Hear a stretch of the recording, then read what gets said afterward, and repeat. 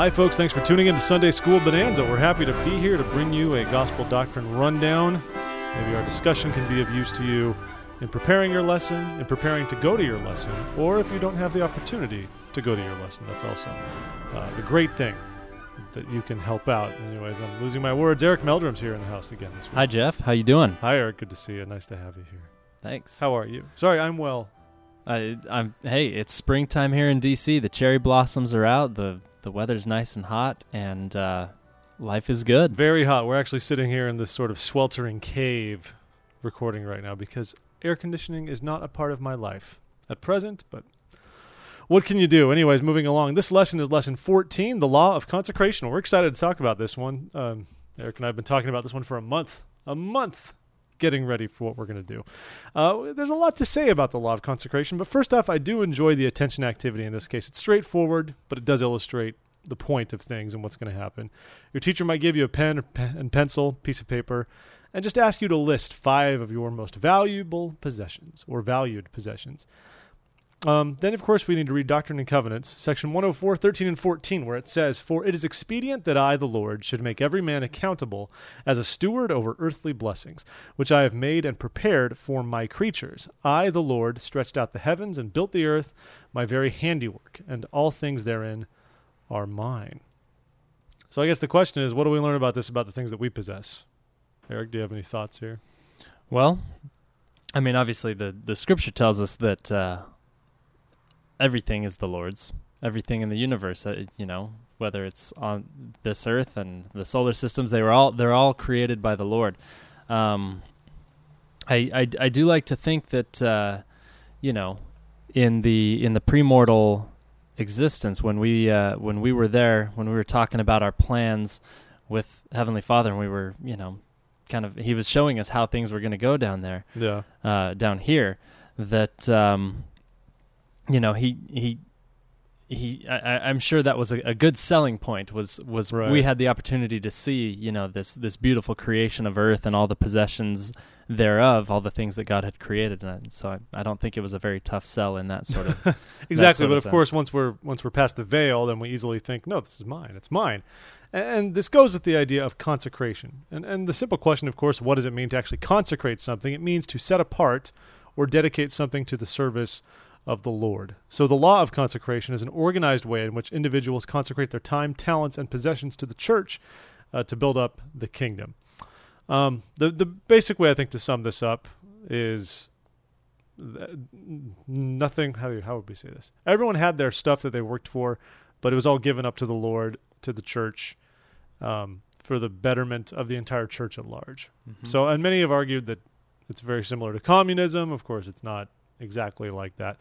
Right, some really, really key differences. And I like what you said, consecrating means to make something sacred. And I think the law of consecration is a way that the Lord provides to make his people sacred, to make them more holy, more in line with his will. Yeah, and the incredible thing is, of course, the law of consecration is voluntary. It was a commandment, but like all commandments, we have to choose whether or not to live it.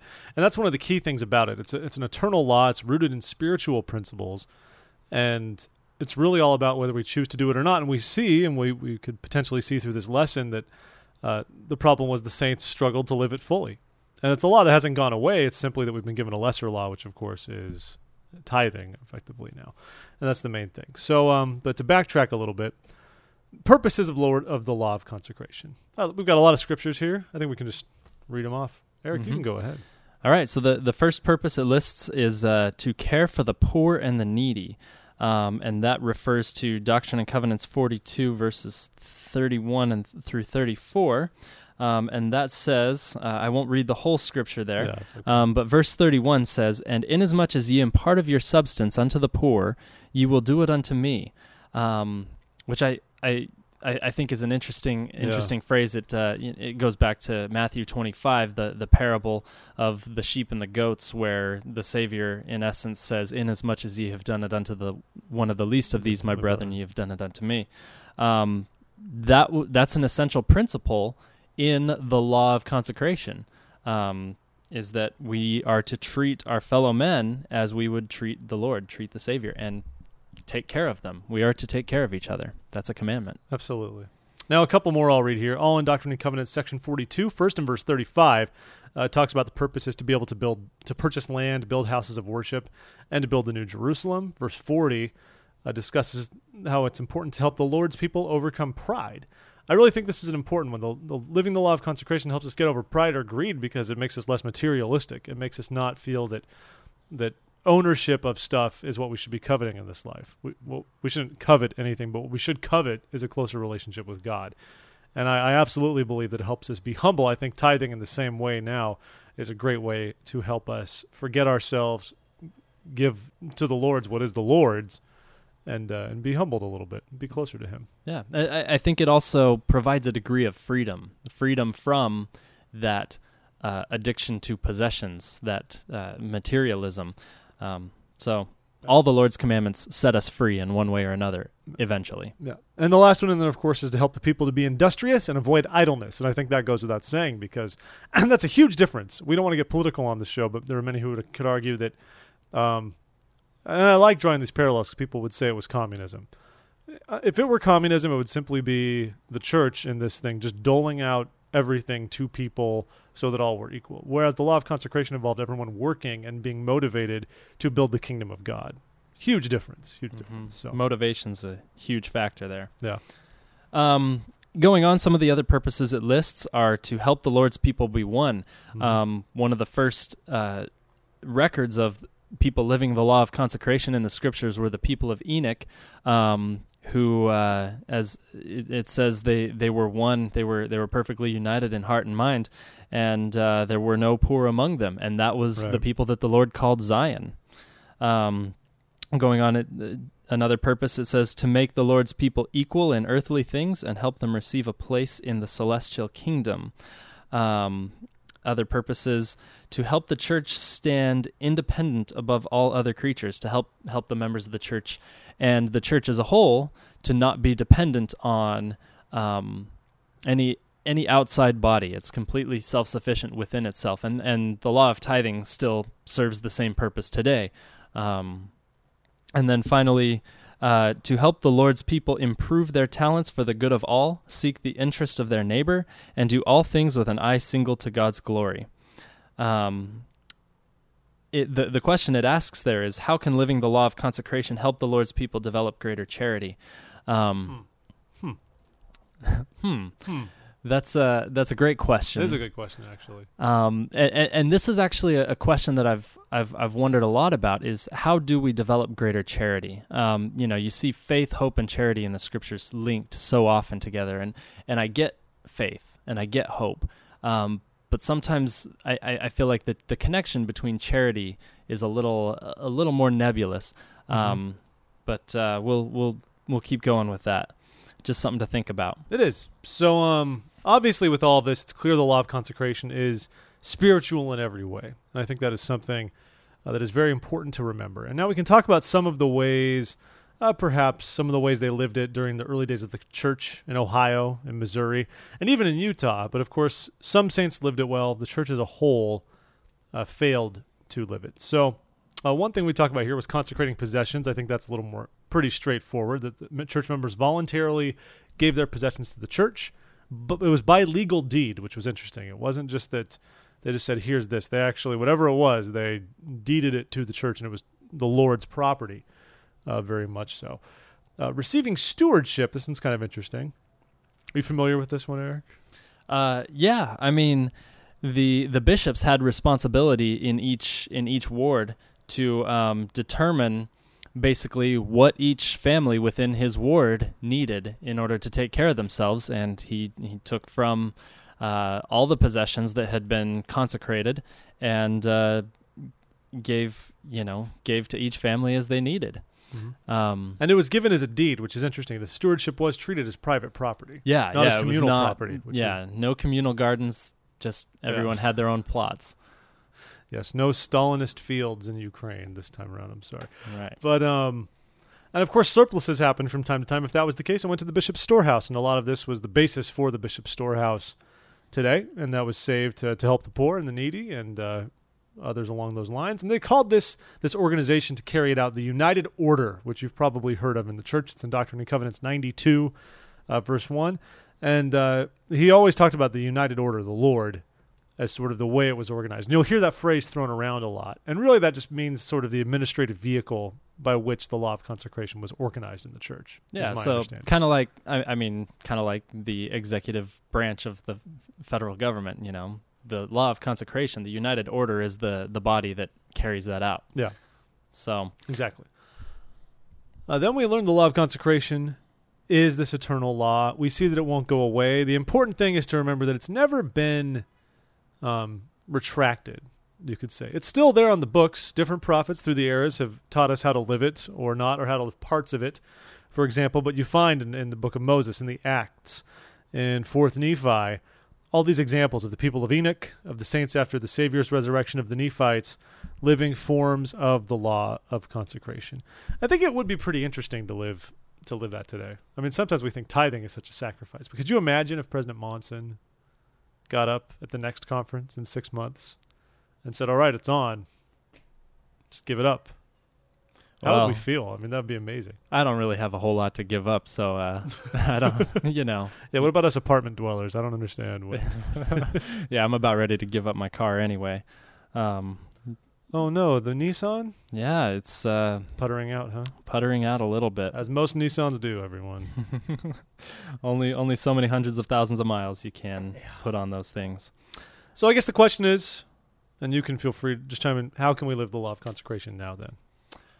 I would say, well, one thing that I've been thinking about, I was reading section 29 of the Doctrine and Covenants, and the scripture that's very famous from section 29 is about how all commandments are spiritual and not temporal. But later on, there's a really revealing passage where the Lord talks about how in the premortal existence, Satan rebelled and was trying to usurp, basically was trying to get the Lord to give up his honor, which in a very revealing little passage, it says, give me thine honor, which is my power. The thing that separates God from us is his perfect integrity, his perfect honesty, his honor and uprightness. And I think that's the reason why the original inception, at least the 1830s inception of the law of consecration failed, was just not 100% trustworthiness. And we need to be that today.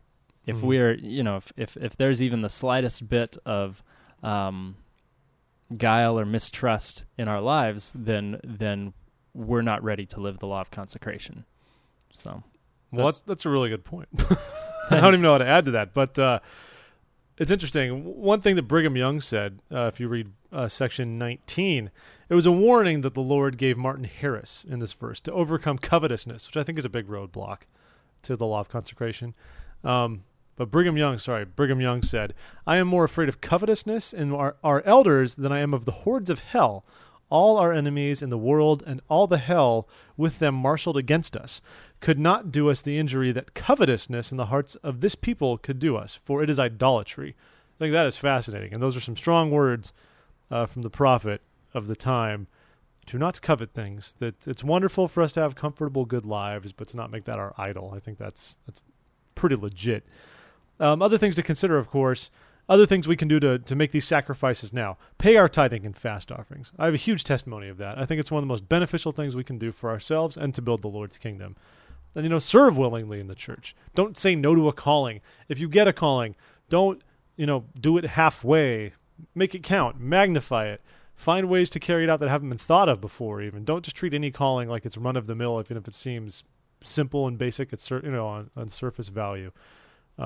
Really rock it. And, go on a mission if you're so inclined. That's a good way to consecrate your time. I think about this, and I think about, one of my favorite phrases in the scriptures is from the Sermon on the Mount, where Jesus tells his disciples to consider the lilies and how, Solomon, even in all of his glory, was not clothed or arrayed such as these lilies.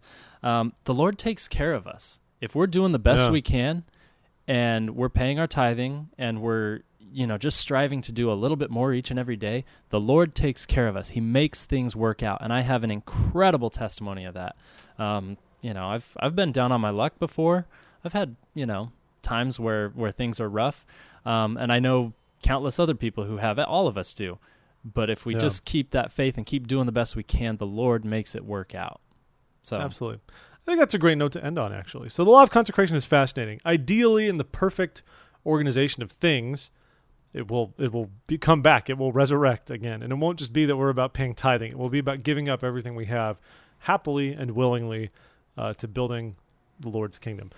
Some other great recommendations. Where is this from? There's some great stuff that Elder Neil A. Maxwell said. If you want to find a conference report from the 1995 Ensign in November, just look for it there. We don't have time to read through all of it right now, but definitely there are some great ways to consecrate our talents and our abilities and our resources unto the Lord. And just as Eric said, he will bless us immensely. And I echo everything you have just said, Eric. I think it's absolutely true. And I've seen it when I have forgotten myself and gone to work in the vineyard. That's when I've seen some of the best blessings of my life, hands down. So find us, of course, at thisweekinmormons.com, facebook.com/thisweekinmormons, at The Real Twim on Twitter. Shoot us an email, contact@thisweekinmormons.com.